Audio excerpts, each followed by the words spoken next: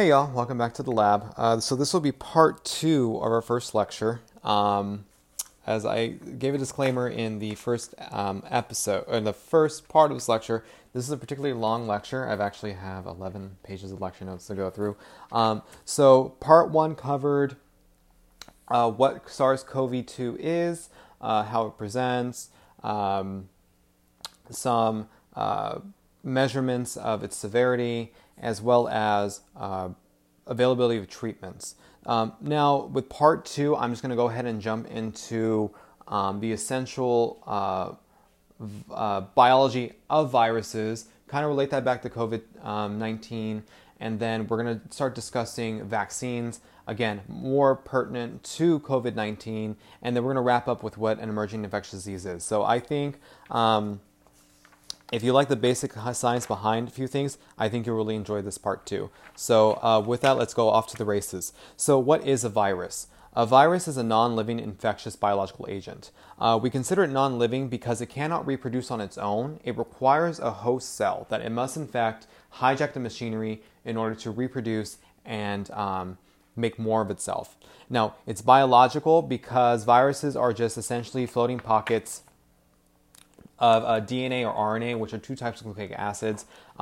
So just a brief recap, I'm not sure if many of you would be familiar with the central dogma of molecular biology, which basically states things go from DNA, the RNA, the protein.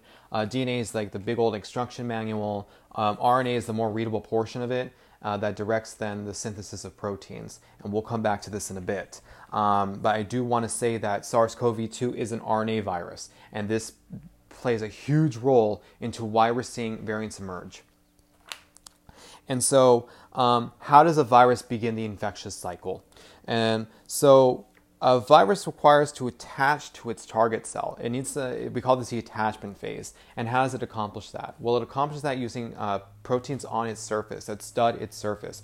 I don't know if I mentioned this in the previous podcast or not, but the fun fact is that the reason why we call coronaviruses, it's because if you look under an electron microscope of the virus, you see it's studded with all these surface proteins and it looks like a little crown, hence coronavirus.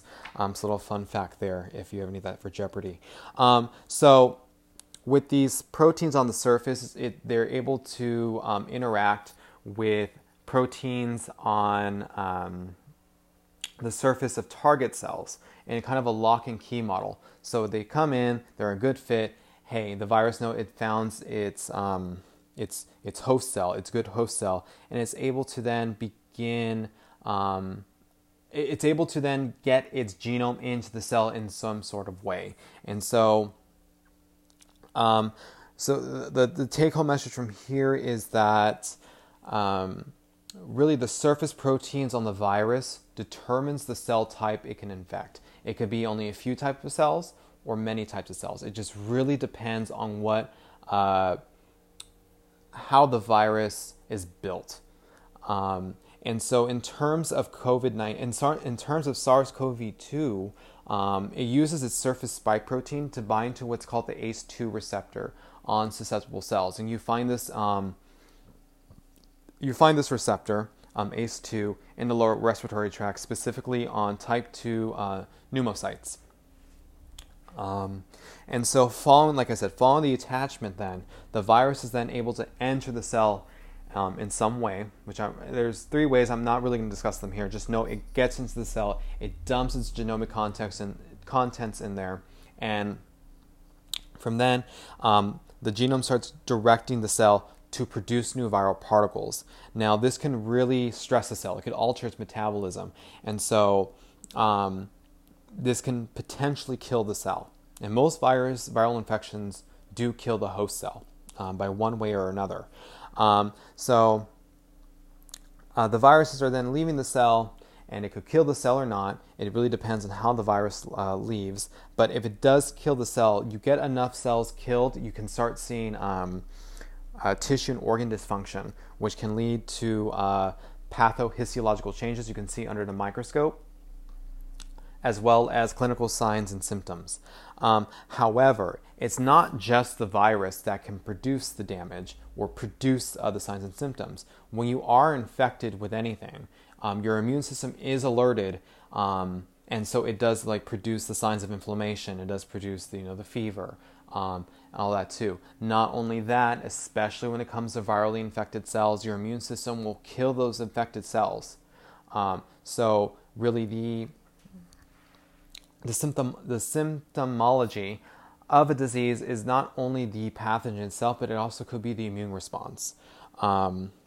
So now that we kind of know the basic way a virus works, we can start exploring as to why it's pretty hard to treat a lot of viral infections.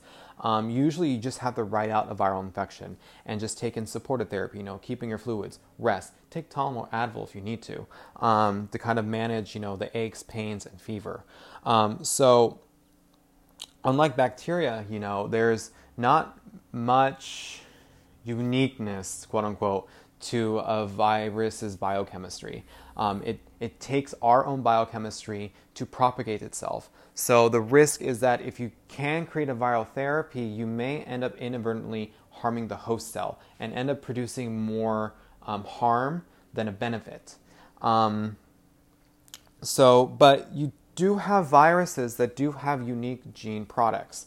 For example, reverse transcriptase in HIV, or integrase in HIV, or what's called RNA-dependent RNA polymerase in RNA viruses. So you can develop drugs to hit those. Unfortunately, some drugs may be very similar to normal things you still find in human cells.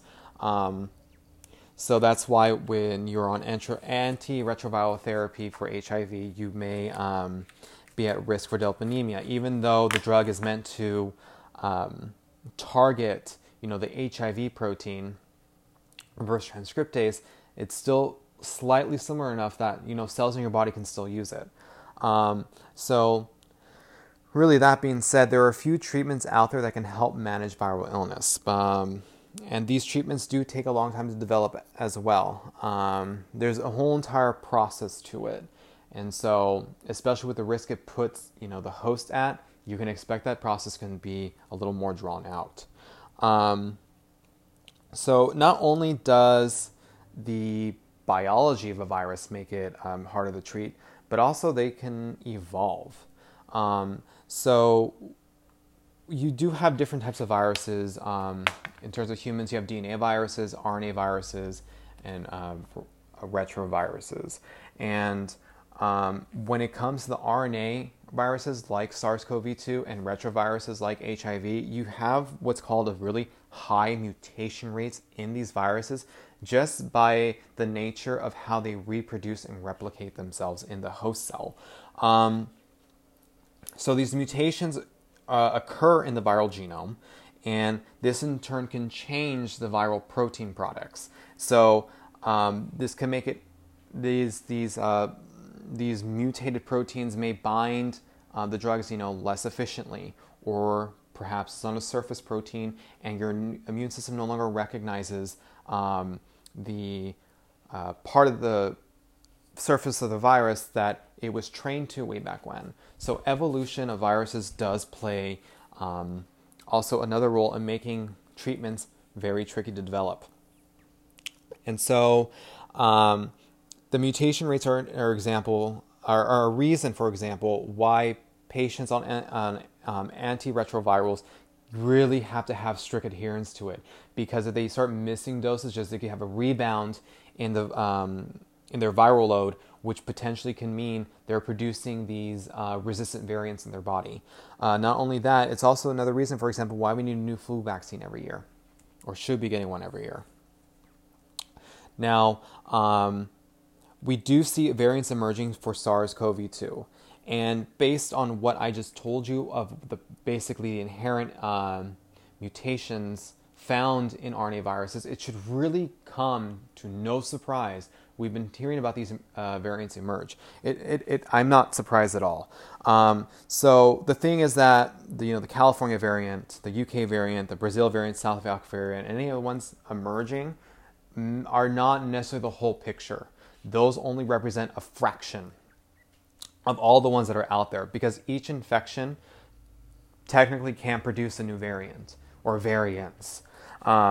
So why does a certain variant become more prevalent in a region? Well, in a nutshell, it has to do with basically this evolutionary race to create the better virus. So I'm going to define the better virus as one that does not kill the host cell. It produces a milder illness.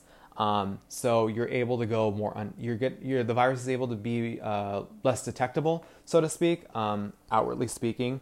You can still have, diagnose it with your molecular diagnostics. And it's probably able to reproduce and infect more individuals because it kind of starts flying under the radar. Or it can infect with a greater efficiency. Now, this may most likely mean that in the attachment phase of the virus, it's able to bind better to the host cell. So, for example, maybe these variants are better produced spike proteins that bind tighter to the ACE2 receptor we find on those lung cells. So it becomes more efficient at infecting the host. Because like I said in the previous podcast, not every exposure to a pathogen is guaranteed to cause disease. And this is one of the factors, is that you have to look at the idiosyncrasies of that certain pathogen you're looking at, like, okay, is it going to be really efficient at actually attaching itself, at getting in and doing its thing? And so eventually, the better viruses start out-competing the less competitive viruses, the poorer viruses, so to speak. And so the concern is that with the generation of variants, it could mean that vaccines may not be as effective or treatments down the road.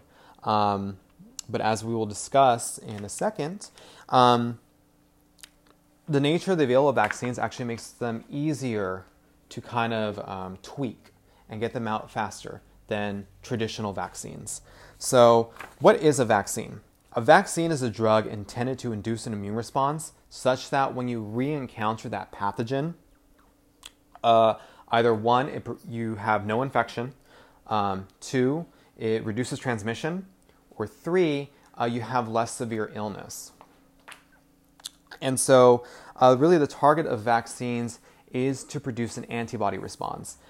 So we have circulating antibodies in your body. These can bind to the bacteria, the virus, or what have you, and prevent it from infecting cells and lead to a better clearance by the immune system, either by killing it, basically by killing it. And so what these antibodies target is they target surface proteins on the pathogen itself, or even maybe surface sugars, like we do see. I think it's in one of the bacteria that causes pneumonia. So it's antibodies. It's either going to be a targeting a sugar or a protein. In terms of viruses, it's proteins. So with vaccines, they're not always easy to develop. There are kind of a lot of considerations you have to take into account. So for the first one, your body fights off different types of pathogens in different ways. So for pathogen A, maybe all you need is an antibody response, such as for a bacteria. But maybe for pathogen 2, a virus, maybe you need an antibody response as well as what we call a cell-mediated response. Antibodies are really good at clearing out stuff that's circulating or outside the cell, but once it infects inside the cell, those antibodies can't get in. There may be exceptions to that rule, but generally speaking, once something goes inside, you're going to need what's called a cell response. Basically, you're going to have to train your body to create what are called killer T cells to identify those infected cells and clear them out. Not only that, with a vaccine, you have to have the right chemical cocktail to tell your body to produce that immune response. So, from a theoretical standpoint, I can inject a protein in you, and it may not necessarily induce an immune response because I didn't create what's called the inflammatory milieu. So that's why when you hear about certain vaccines, you hear the word adjuvants. And what that basically means is that it's a chemical that's put in the vaccine to trick your body into thinking there is an infection. And that sets up your immune response. And so with vaccines, you do need to have that chemical cocktail in there. Not only that, you have to then tell your body what exactly you need to target on that pathogen, on that virus, on that bacteria. So with viruses, for example, yeah, you have surface proteins on the outside, but you have also proteins on the inside. So really, logically speaking, you do not want to create a vaccine that attacks the stuff that's inside. You need to create one that attacks the stuff on outside. So you have to kind of figure out what that's going to be. Secondly, ideally you would induce memory in the vaccinated individual. Memory being you kind of have that initial immune response, but now your body is like ready to fight if it encounters that pathogen once again. So you have to demonstrate. Ideally speaking, you would demonstrate there is immunological memory from these vaccines. Another consideration is cost. So you do want to make them cost effective so you can have them readily available to not only the rich, but to the poor, and not only to highly developed countries, but not as developed countries. And then the last point to drive home with when we consider developing vaccines is the safety of these vaccines, as well as clinical trials to determine if they are actually worthwhile. So those always take time. And just to break it down for you, there tend to be 4 phases of clinical trials, 5, and we'll get into number 5 more towards the end of this.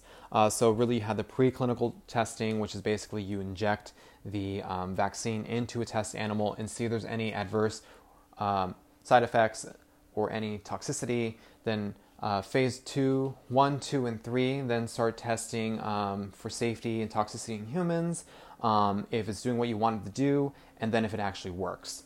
That will be a separate office hour or lecture, but that's just give you the overview of how those trials work and why sometimes it does take longer to develop vaccines or drugs in general, because it has to go through preclinical testing, phase 1, phase 2, phase 3, review, approval, and all that. So we do have several types of vaccines that we can use. So the first one is what we call the live attenuated vaccine. And what that basically means is that you take a weakened version of the pathogen and you inject it in a person you want to vaccinate. And so the question is, how do we get that weakened version of the pathogen? Well, there's 2 ways in general you can do it. The first way you can do it is you actually go in and you can modify the pathogen's genome. You could take out stuff that makes it likely to replicate or make it dangerous and kind of just have it there. You reduce its virulence in that manner. Another way you can do it, which actually it's pretty cool, is that you actually take the virus, for example, and you culture it in susceptible cells. Now, these cells may be abnormal in that they're not the usual host cell. For example, let's say we're examining a human virus, and you find like, hey, it can infect rabbit cells, not as efficiently, but it still does. So you end up changing the virus in such a way, and under these abnormal conditions, where you select it to be less virulent or less able to produce severe disease in humans, because you're passing it under abnormal conditions. You're kind of tailoring it to the cultured cells. So you're able to take that, inject it in humans, and get your response. So the good thing about live attenuated vaccines is that they produce an immune response most like the natural infection. Now, there is a nuanced detail in that, and I'm going to circle back around to that. But generally speaking, you're guaranteed almost immunological memory, and you're going to get your antibodies. If it's a virus, you're going to get that cell immunity as well for those killer T cells. So again, live attenuated vaccines are great for viruses. So the risk here, though, is you really don't want to give these type of vaccines to what are called immunocompromised patients. Basically, that means their immune systems really aren't intact for one reason or another. Maybe there's an inherited defect, or maybe there's just some medical treatment in the background that's suppressing their immune system. Maybe they're an organ transplantee. Maybe they have undergoing chemotherapy. Maybe they have an autoimmune disorder that needs to be under control, so they're also under immunosuppressive therapy. So you don't want to give these individuals live attenuated vaccine. It's because there's always a risk, less so when you actually genetically modify the pathogen, more so if you do the abnormal passing in the culture, that these viruses can occur compensating mutations, either reverting the originally mutated sequence back to its old self, or gaining what are called compensatory mutations in other sites in its genome to revert it back to its original virulence. And if that happens, these people who are immunocompromised are not going to have the tools to fight it off, and they're at risk of a full-blown infection. Now, the other type of vaccine you can do is what's called a dead vaccine, and it's very self-explanatory. You basically kill the pathogen, and there's two ways you can do this. You could heat kill it by exposing it to high temperature, or you can chemically kill it. The drawback to that is that you have to be really careful of how you apply either killing technique so that you don't really change your targets. So heat can unfold proteins, and then it's not really the natural state anymore, so you may induce an immune response to something that will never be encountered naturally. So it's a moot point. Same thing with chemical killing. You may shape now the target protein in such a way, again, it's unnatural, quote unquote, where the immune response, the memory response will be like, this is a new target, like we've never seen it before, what's the point of training us?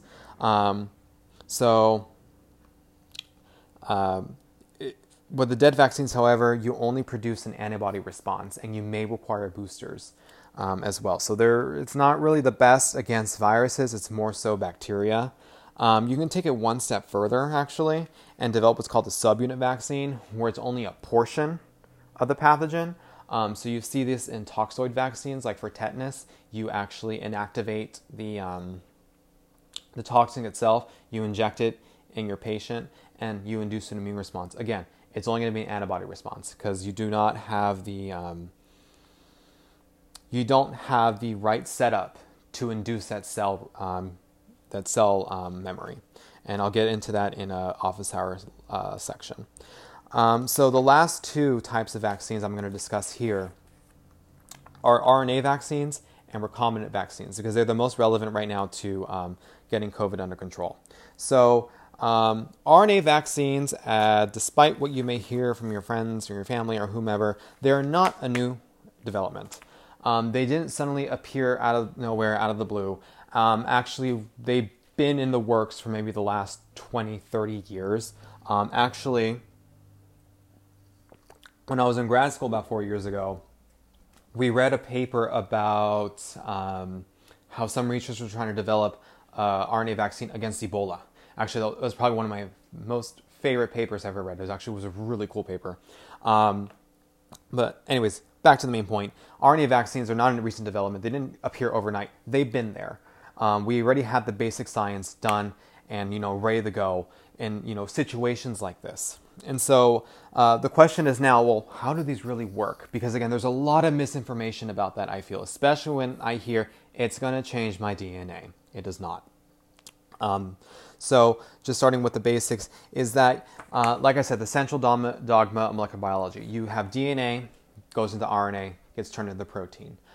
So you can take that protein you want to target, your vaccine target, and you can figure out the sequence of RNA that generated that protein.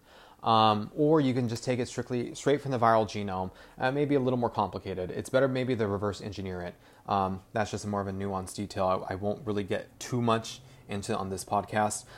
So you get your RNA molecule that's going to produce that protein. You take that, you put it in a delivery system. Delivery system, in this case, is going to be a lipid coating, a lipid molecule, to make it just a little sphere of its own RNA. And then you're going to take that, you're going to inject it into yourself.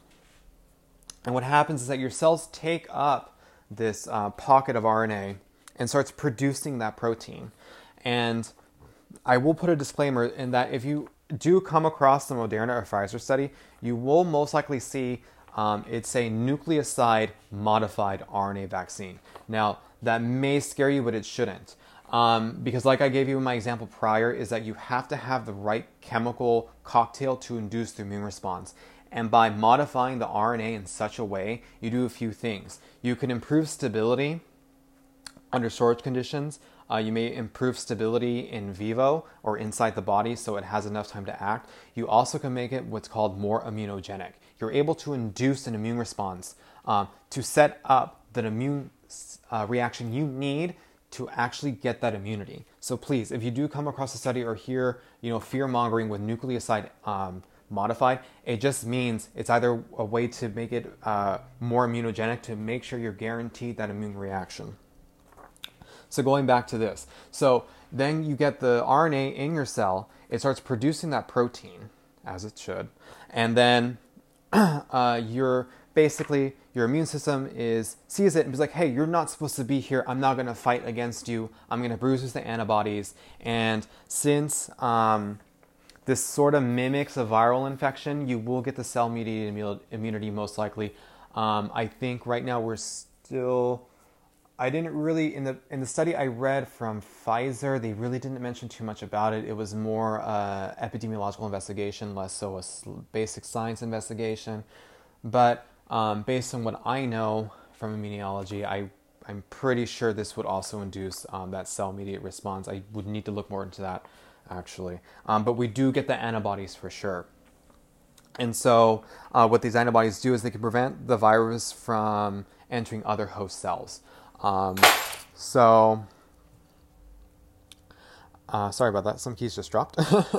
So going back to the change your DNA claim. So RNA vaccine should not change your DNA. It's actually really, really hard to do that. And the way these vaccines are designed, from what I read, it's virtually impossible.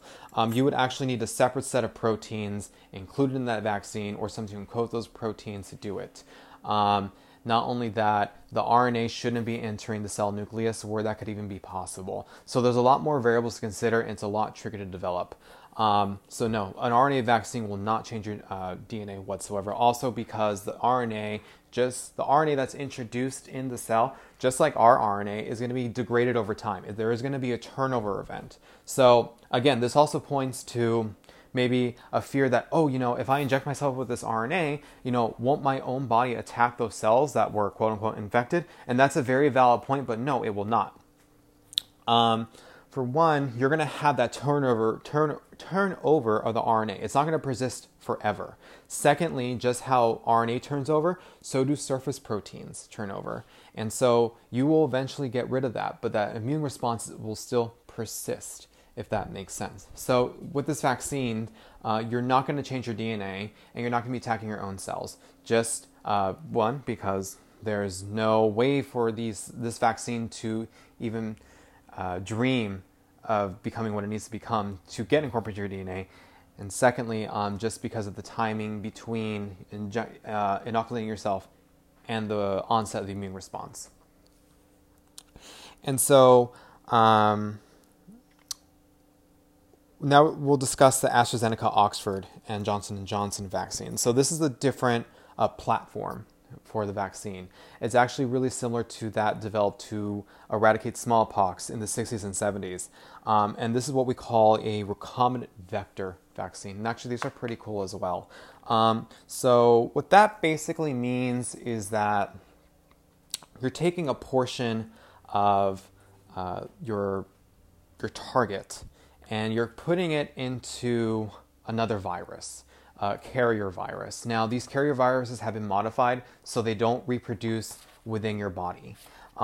They also need to be viruses your body has never ever seen before, because it could induce an immune response, and it could induce the memory response and prevent it from doing what it's got to do. So what AstraZeneca Oxford did is that they used a chimpanzee adenovirus vector. So chimpanzee is because we should never have seen that virus before, so it's guaranteed really to work in us.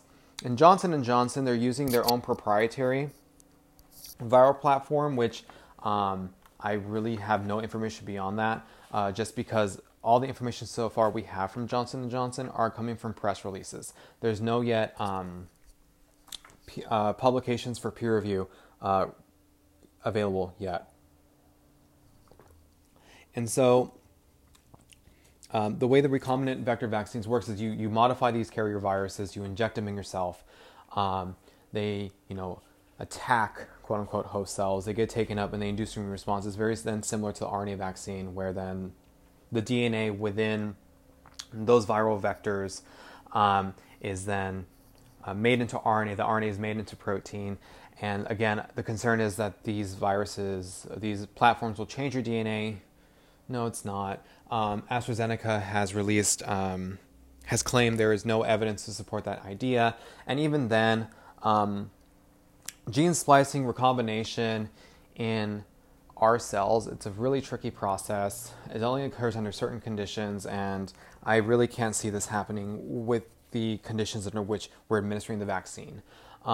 So again, there's no risk of these vaccines changing your DNA. That's a bunch of hogwash, and for people who don't really understand how these vaccines work. So I'm really hoping I'm starting to clear up these misconceptions for you who are listening. And so now let's get this more pertinent to COVID. So these vaccines are developed against the spike protein found on COVID. And so they're all going to be targeting the S protein. And when we hear about the information that comes out of these studies, we hear a term called efficacy. Efficacy is not the number of cases that were prevented in the study. Rather, it's the relative reduction in the risk of contracting the illness, or of a relative risk reduction and how severe your illness will be. So I'll just frame it with an example to make it make more sense. So I believe it was the Moderna vaccine that reported a 95% efficacy, more or less, meaning that the participants who were vaccinated in their trials were 20 times less likely to be COVID positive versus the control group. So those who were vaccinated only shared 5% of the risk that the unvaccinated individuals did. So that's how we should interpret efficacy. But a more nuanced detail is how we get that efficacy number. It really depends how you defined your metric of efficacy. So I'm sure we all have heard that despite getting the Pfizer or Moderna vaccine, you still need to wear a mask and practice social distancing. You may ask yourself, well, why is that? I'm vaccinated. I should be protected. Well, here's where we get into the nuanced detail of what efficacy is. So the way that Pfizer and Moderna set up their study, they did in two different ways to gauge how well their vaccine was working. One, they examined the number of symptomatic and COVID positive patients or participants in their follow-up. Secondly, it was the severity of disease. Between Pfizer and Moderna, there was 70,000 participants. So if you think about it, it becomes logistically impossible to be constantly swabbing and probably running these PCR testing on such a large group of people. So they have to have a happy medium, a middle road to follow. And that middle road was like, okay, we're going to probably examine the people who were symptomatic and came in and tested positive. And we'll use that in our calculations of efficacy. And so they really didn't account for any people who were asymptomatic and SARS-CoV-2 positive. So that's why we really don't have too much data on them yet, and to confidently say that these vaccines will prevent infection.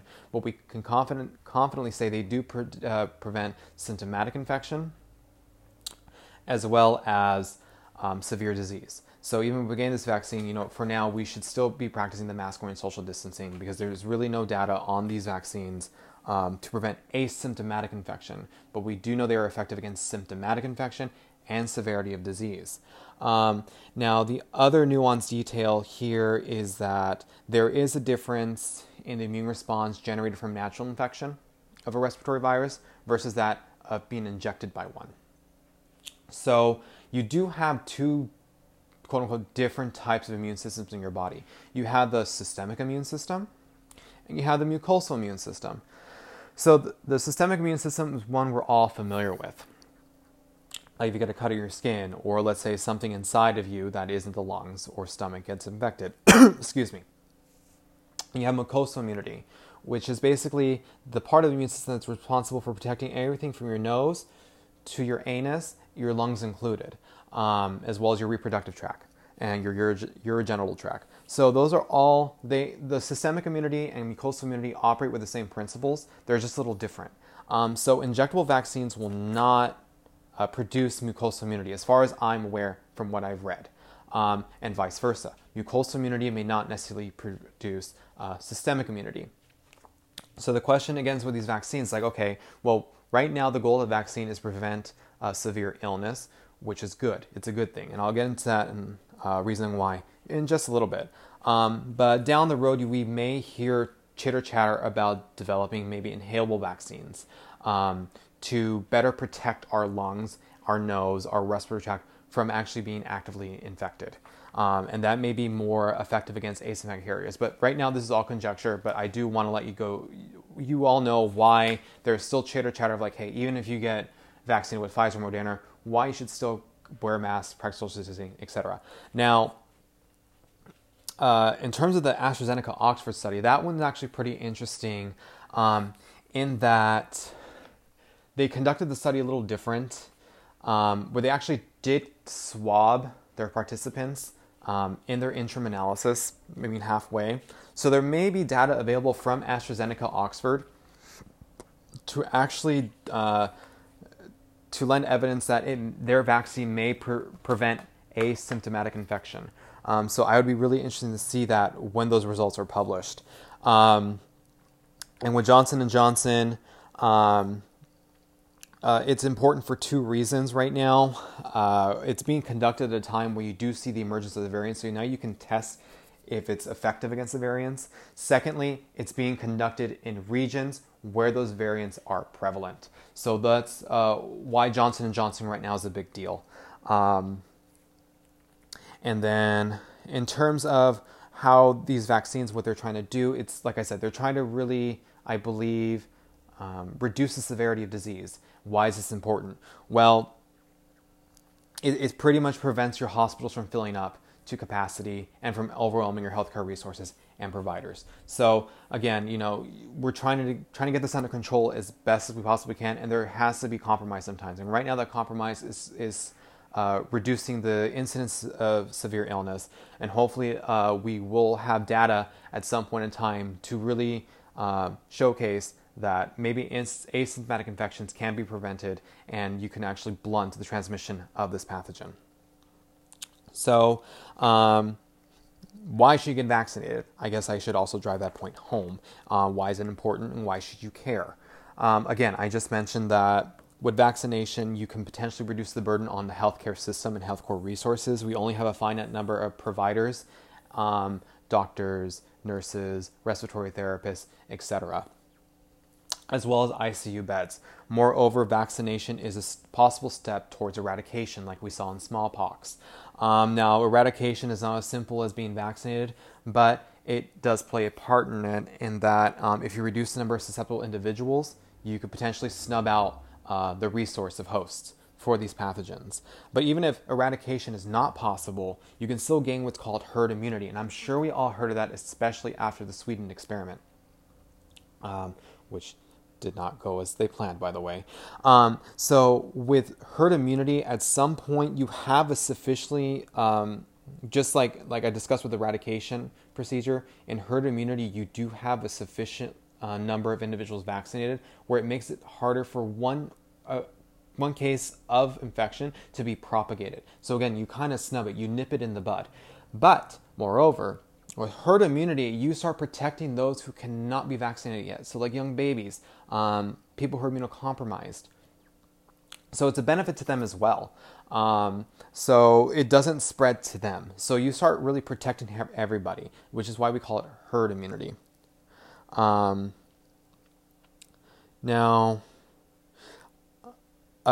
again, there is a disclaimer that with the variants emerging, there may be the need for booster shots to kind of update our immune systems and make sure we maintain that herd immunity and really also protect ourselves. Again, that's no surprise. I would not be surprised if this becomes the new flu vaccine. And there is chitter chatter amongst researchers that the SARS-CoV-2 virus may be here to stay.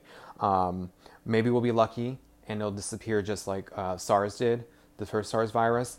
I don't know. But, you know, just to put that out there.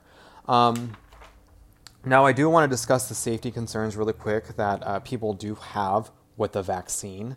So some do feel it was a rushed process. Now, it wasn't really because the regulations were relaxed. I actually read this one article from Nature, a reputable scientific journal, by the way, that said that acknowledged, yeah, historically speaking, vaccines have taken years to develop. But in terms of right now, what's going on with the pandemic, it's not because regulators are relaxing the standards. It's because there's so much money being pumped in to developing these vaccines that developers can take a larger financial risk if something doesn't work out. They can also start streamlining the clinical trials process. So, for example, you typically have your clinical trials done sequentially. So you phase 1, and then you do phase 2, and then you do phase 3. But in this case now, you have phase 1 and phase 2 combined, phase 2 and phase 3 combined. You start streamlining stuff, and you get your data faster. Not only that, with the financial risk is that if something doesn't work out because maybe there was adverse side effects noted, or maybe there was a toxicity in the animals, maybe there was a toxicity noted in the phase 1 patients or participants, but you can still develop these vaccines en masse to kind of streamline the process. But, if it doesn't work out, it's not like you lost a lot of money. You maybe only lost a portion of your funding now. So really, the argument is that it's not so much you relaxed your standards to push out these vaccines, it's just you had so much money being pumped into them, you're able to take larger risks. And, these risks did pay off for Pfizer, Moderna, and all of them.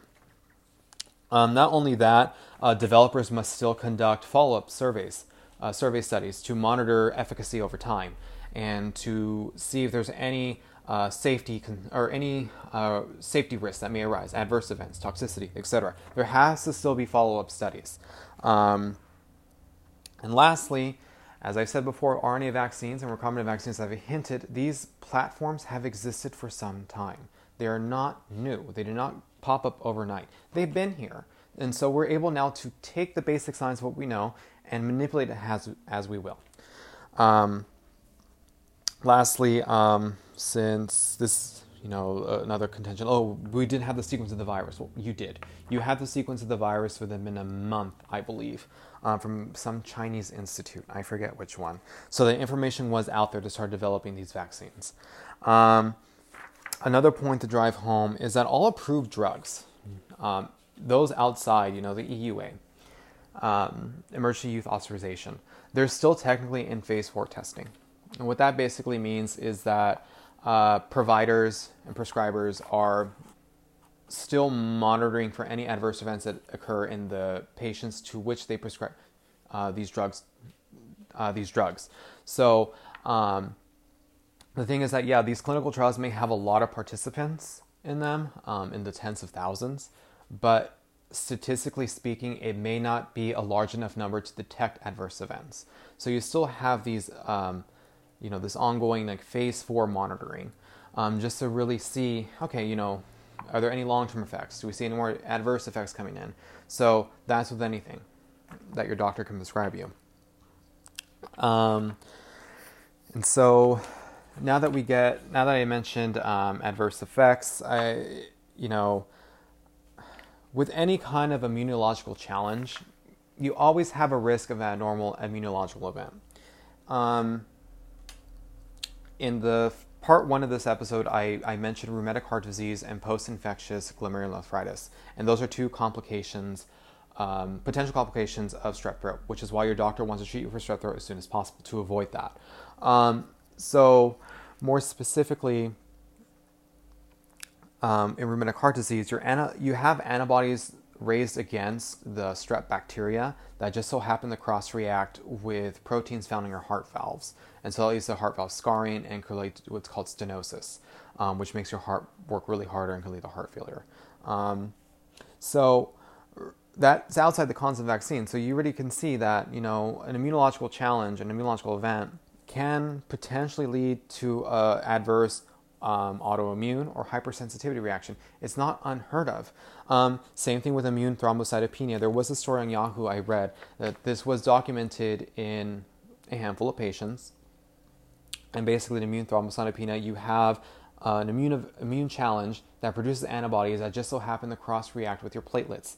And it starts clearing the platelets from your bloodstream, and your platelet numbers can drop to the point where you can start bleeding uncontrollably. Unfortunately, a patient did pass away from this. But the takeaway point from this is that, okay, you look at the numbers of these adverse effects occurring in these dosed patients and these vaccinated patients, and you have to compare them to the numbers of cases occurring in the undosed or unvaccinated population. Because you really can't say, oh my gosh, I had 3 adverse events taking this drug. Well, is it really related to the drug, or is it just really the luck of your draw when it comes to your participants or patients? So you do have to compare those 2 numbers and see if they're statistically significantly different. So that's really a risk with anything, with any vaccine, with any drug, even with the flu vaccine. And so now we come to the last section of our vaccine talk, just regarding the variants. And so Pfizer and Moderna have communicated confidence that their vaccines will work against the variants. And as I said before, Johnson & Johnson is poised to actually test their vaccine against it. So Pfizer and Moderna were testing in subjects prior to our awareness of these emerging variants, or major emerging variants, I should say. And Johnson & Johnson is now at a point of time where it can actually test its vaccine against them. And as I said before, we should not really be surprised we're seeing variants emerge just because of the nature of this virus. It is an RNA virus, and they're known to have high mutation rates. And an infection can theoretically produce many variants in one host. We are lucky, however, this virus is slowly mutating. So when something is slowly mutating, it doesn't necessarily, it could mean the genome replicates, with high accuracy, but it also mean that the stuff that can be changed, you can't change it too much, else you'll kill it or make it obsolete. So we're kind of lucking out right now with that. So it brings me to this next point, in that proteins, no matter if they're found in a virus, bacteria, our cells, our cat cells, they've evolved to carry out specific functions. And you can't change them too much sometimes, else you'll make a defective protein and there's really no point. You could lead to cell death or whatnot. You'll lead to some kind of stress. So there's this push from nature to keep things as close as possible to the original. Sometimes you will have positive mutation events where it can make a protein better doing something. Other times you could have neutral mutation events where it really doesn't change things. And there's debate about neutral mutations, and that'll be a separate discussion. But again, nature wants to keep things as close to the original as possible. So not only can mutations, though, impact the protein function, how it works, how it looks like, it can also impact our antibodies' abilities to recognize it. So that's just a concern, is that these variants may have mutations that can change the way the immune system recognizes it or how it functions. But the good thing is that with any immunological challenge, you don't produce just one type of antibody, you produce many types of antibodies. So it kind of covers a really a broad space, so to speak. There's many flavors for your immune system to choose from. So we call this the polyclonal response. And so with this, you could have a potential carryover immunity from one variant to the next, which is why Pfizer and Moderna are very confident their vaccines will still work. And so this may help still produce, taking the Pfizer or Moderna vaccine may still help produce or reduce the risk of severe illness from maybe the variant 1, variant 2, variant 3. So it's this carryover immunity. But not only that, this carryover immunity may give us more time to tweak these vaccines. So don't panic. And then, there's actually one more point here. Vaccines. They don't work overnight. They actually do take about 2 weeks for them to be basically effective. And that's just the nature of immune response. Your immune response always takes about 2 weeks to develop. And so we've heard of cases of people getting sick or dying after receiving the vaccine. It's not really to do with the vaccine wasn't effective or killed them. It takes about 2 weeks for your body to respond to that. So please, if you do get vaccinated, still practice social distancing and wearing your mask for at least 2 weeks and until you get that final dosage, since the high efficacy rate was reported after 2 dosages. And so really just to wrap up the second part of lecture, before I go over time, is just what an emerging infectious disease is. So what it is basically an infectious disease. An emerging infectious disease is one we've never seen before, or it's increasing in incidence. So examples would be HIV, Ebola virus, SARS-CoV, MERS-CoV, and Lyme disease. A sizable portion of these emergent diseases are zoonoses, meaning they're coming from animals. But they also include ones that have developed treatment resistance, so like methicillin-resistant Staphylococcus aureus or MRSA. Now, with the risk of emerging infectious disease, we do not know too much about them when they do occur, so we may not know ways to effectively control it, manage, or treat these illnesses. We could lack sufficient resources to implement just basic public health measures, or to just try to manage it as best we possibly can. And lastly, we have no prior immunity to these emergent diseases whatsoever. So we have a very large susceptible population. It could just explode unless you win the genetic lottery. And I'll discuss that in a subsequent podcast. So how do these diseases come about? How do they emerge? Well, they could already be existing pathogens that we just never encountered before. So let's say you have a migratory event from one region to another and they bring something with them, right? It happens. And now this pathogen is saying, oh, there's more hosts I can infect now because there's no prior immunity here, and it explodes, right? There could also be because of urbanization. When you have people moving to the cities and more crowded spaces, you're more likely then to transmit some kind of pathogen there because it's just a densely populated region. You could have accidental exposure. Let's say that you go into a forest or a jungle to hunt or clear land. You could expose yourself to something there and bring it back. Accidental exposure. Now, more interestingly, it could also be due to changes in the environment, either through climate change or conservation efforts. So climate change, it can shift the habitats of certain host species, either maybe widening their habitat or moving it somewhere else, putting it in potential contact with us. With the conservation efforts, you may even expand a reservoir population or a reservoir species or host species where it's more likely then to encounter us. And this is what we saw with Lyme disease, where we actually did increase the pool of hosts for the deer tick. And that's how it became more common, or how we saw an uptick in cases, no pun intended, in Lyme disease in the human population. Not only that, maybe it's just some kind of freak accident, a mutation event in an already existing pathogen that just made it better at causing disease, or pathogenic, or producing more severe disease, more virulent, or helping it jump species. And these changes can be very small or very large, and I'll discuss that in a subsequent lecture.